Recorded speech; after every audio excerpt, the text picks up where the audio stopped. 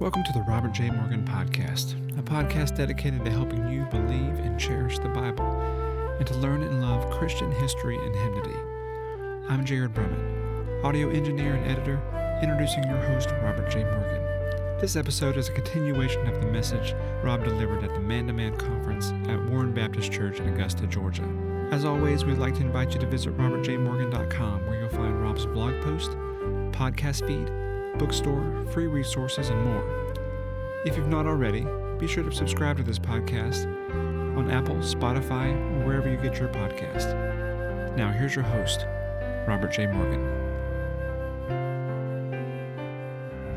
And then there is the energy department. You know, the government has to have an energy department. Right now, ours isn't doing so very well. But it says here in verse 16, I pray that out of his glorious riches he may strengthen you with power through his Spirit. Now, this is resilience. When you take all of the energy of an omnipotent God as it is humming from the generators of heaven and you are connected with it by the Holy Spirit, then you will have the strength and the energy for everything God wants you to do. My wife had multiple sclerosis, and one day we were sitting together and she said, would you get me those extra strength pills in the kitchen? I said, do you have a headache? She said, no, but I need the extra strength. And I thought she was kidding, but I got the bottle and it said extra strength. And so I gave her two and I took two myself. But the next day, it dawned on me that our extra strength doesn't come from medication, but from meditation. And so I went to the Bible and I looked up every reference in the Bible to strength. And she and I went through and picked out 12 strength passages. And now that she's gone, you know, I had COVID and the fatigue. And I said, Lord, I need those same strength passages. So I've been going back to them. But Paul said, I can do all things through Christ who strengthens me. And Moses said, as your days, so shall your strength be. And Isaiah said, those who wait upon the Lord will renew their strength. They will mount up with wings like eagles. They will run and not be weary. They will walk and not be faint. And Nehemiah said, the joy of the Lord is your strength. I have a deep conviction that God will always give us the strength that we need to bear the burdens he allows or to do the work that he assigns. He will always give you enough strength for the burdens that he allows or for the work that he assigns. And that strength comes to us as we are in a relationship of unbroken fellowship with Jesus Christ, and it comes into our inner being, and that's the next department of the government. That's the interior department. In the interior of our lives, this is where God works. Now, there are a lot of people who are very concerned about the way they look on the outside, and their muscles and their fitness and their six-packs and everything else, and I commend them for it. But we've got to be more concerned about how we are on the inside than how we are on the outside. The Bible says outwardly we are wasting away, but inwardly we are being renewed day by day. And this is a matter of resilience. But it's not a resilience that we can sum up on our own. It isn't just a character quality that we can say, I'm going to switch this on inside of me and I'm going to be resilient. It comes from the Holy Spirit. We are strengthened with power by the Spirit in our inner being. And a lot of this happens, I think, in a very quiet little place that I call the quiet time.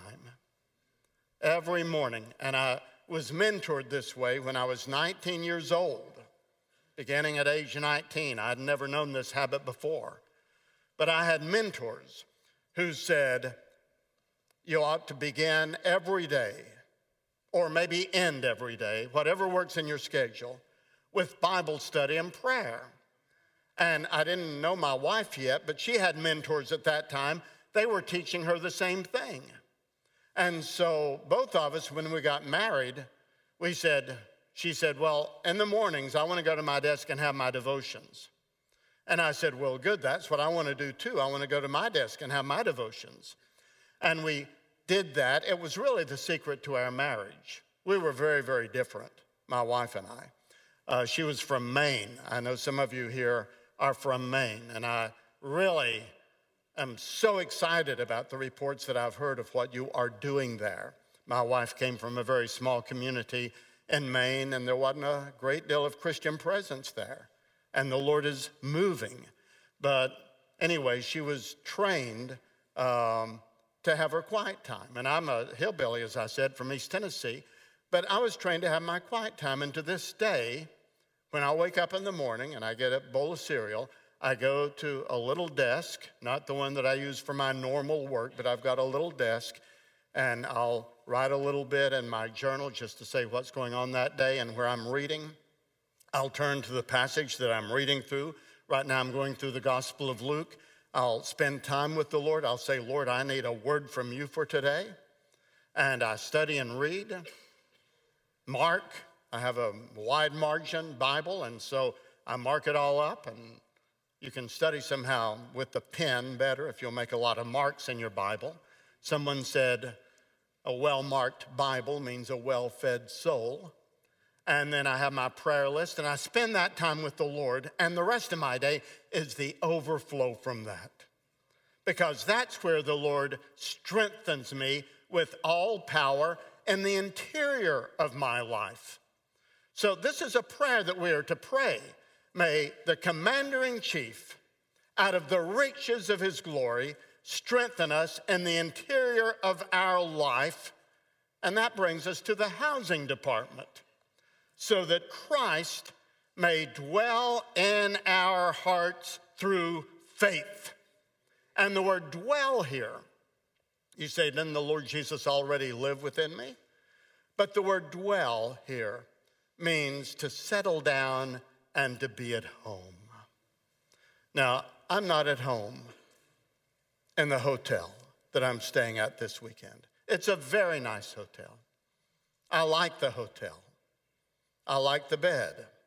I like the view. But I'm not going to settle down there and be at home. I like to be in my own home. That's when I can just come and go as I want to.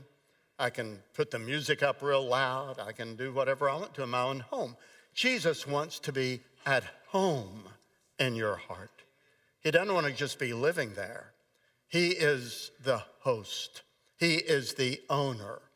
And as you grow in him, you find that you are more and more at home, letting him be more and more at home. Now think about that. For some of you who are young Christians or you've just made a decision, this is something new. It's a little bit strange, maybe a little bit threatening. But as you grow in Christ, you become more and more at home, letting him be more and more at home in your hearts. And so there is a progression here, you see, from the Commander-in-Chief to the Treasury Department, to the Energy Department, to the Interior, to the Housing Department, and then there is the Department of Education. So let's go back and begin with verse 14. For this reason I kneel before the Father, from whom every family in heaven and on earth derives its name. I pray that out of his glorious riches he may strengthen you with power through his Spirit in your inner being, so that Christ may dwell in your hearts through faith. And I pray that you, being rooted and established in love, may have power together with all of the Lord's people to grasp how wide and long and high and deep is the love of Christ, and to know this love that surpasses knowledge. There is something that you can know that is beyond the ability to know. Something that you can experience mentally and experientially that nobody else in the world can except for the follower of Christ. And that is how much he loves you. How much he loves your family. how much he loves your kids. He loves you. And he describes that love here as a cube. It is high and long and deep and wide. And in the Bible, a cube is the symbol of perfection. So when you read about the Holy of Holies in the Old Testament, it was an exact cube, and that was where God dwelled. Because every direction, it's the same, you see. And when you read about New Jerusalem in the Bible, their heavenly city, capital city, it's in the shape of a cube, 1,400 miles in all directions. Well, the love of God is like that. It is perfect. And it is described here as high. It is so high it reaches to the highest stars. It reaches to the highest heavens. It is infinitely high. But it also has depth. It reaches down to wherever you are right now. It doesn't matter how low you may go. It reaches down to you. And it's wide, just as wide as the outstretched arms of Jesus Christ. And it is as long as eternity. Because Isaiah said, I have loved you with an everlasting love. And to come to experience that and to begin to realize that is a learning of a knowledge that is beyond knowledge. But we can begin to learn it. The Lord imparts it to us. So as Christ settles down and he is more and more at home in your heart, and you are more and more at home, letting him be more and more at home, you are grasping and growing in the love that cannot be described, but it can be experienced, and you can know the love that passes knowledge. And that leads to the Environmental Protection Agency. It says in verse 19, and to know this love that surpasses knowledge, that you may be filled to the measure with all the fullness of God, so that the atmosphere of your life will be filled with the Holy Spirit. Now, it seems to me that's revival, right? When we live in the perpetual awareness that the environment of our lives is determined by Jesus Christ through the Holy Spirit. And that creates a charisma around us. It's not necessarily an egotistical charisma. It's not a political charisma. There is just an aura about us that touches people's lives because we are filled to the measure with the fullness of God. He is pouring himself into you. Think of a great waterfall. Think of Iguazu or Niagara. And you are there at the bottom of the fall, and all of God is rushing into you. Doesn't that sound like revival? You are being filled with all of the fullness of God. And so you see how this progresses from the commander-in-chief, Lord, you are my Father in every way. You are Lord of Lords. To the Treasury Department, out of the riches of his grace, he is going to strengthen you, your own personal energy generator on the inside, in the interior of your life, so that Jesus Christ can settle down and live in your hearts, be at home there by faith, and you will be able to grasp more and more of his love so that your life will reflect the atmospherics of someone who is filled to the measure with all the fullness of God. So there's only one thing left. That's the National Cathedral. So verse 20, now to him who is able to do immeasurably more than all we ask or imagine, according to his power that is at work within us. Notice that. His power is at work within us. You may be a teenager here. Someone here is 17, 18 years old. There may be someone 19 years old, which was the age I was when the Lord changed my life. He is working in you. You may be a young man here, single, not yet married. Maybe you're dating. But his power is working in you. Maybe a young adult. Maybe you're older. but his power is working in us. And so to him be glory in the church and in Christ Jesus throughout all ages, forever and ever, we pray. We just give him the glory. He is doing all of this within us. He is allowing us in an ungovernable world to have well-governed souls. Now, when your soul is well-governed, your home will be happier. The home atmosphere is set by the man, by the husband, by the father. If you've messed up, the Lord knows how to get you back on track. If you have regrets, give them to the Lord. And as Martin Lloyd-Jones says, if you really understand the grace of God and the power of the blood of Christ, afterwards you will never look back with regret. They'll all be gone. But just start where you are and say, Lord, I want you to be my commander-in-chief. I need to be strengthened with all power in the inner being of my life. I need to connect with the riches of your glory.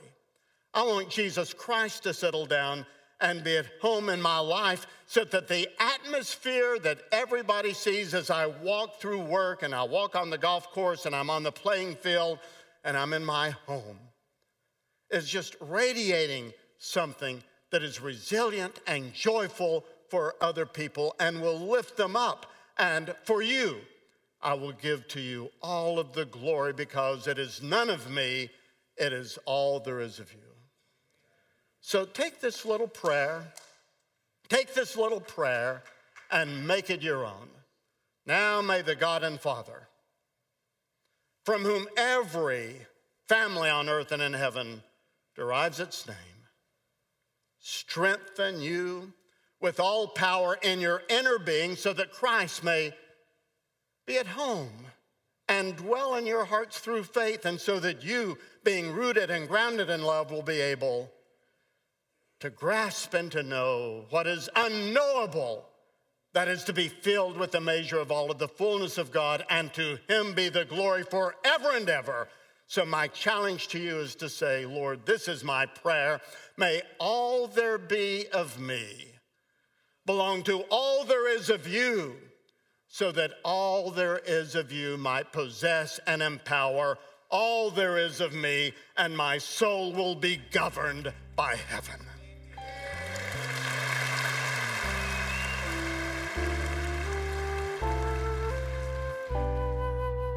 Well, thanks for digging into the riches of the Bible with us.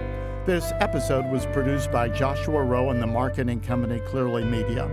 Audio editing is by Jared Brummett. Editorial supervision is by Sherry Anderson. And Luke Tyler condenses and posts each of these episodes as blogs on my website at robertjmorgan.com, where you can find many other resources. Music is by Jordan Davis and Elijah Rowe. Please share this podcast with somebody else. Thanks for tuning in, and may God be with you until we meet again.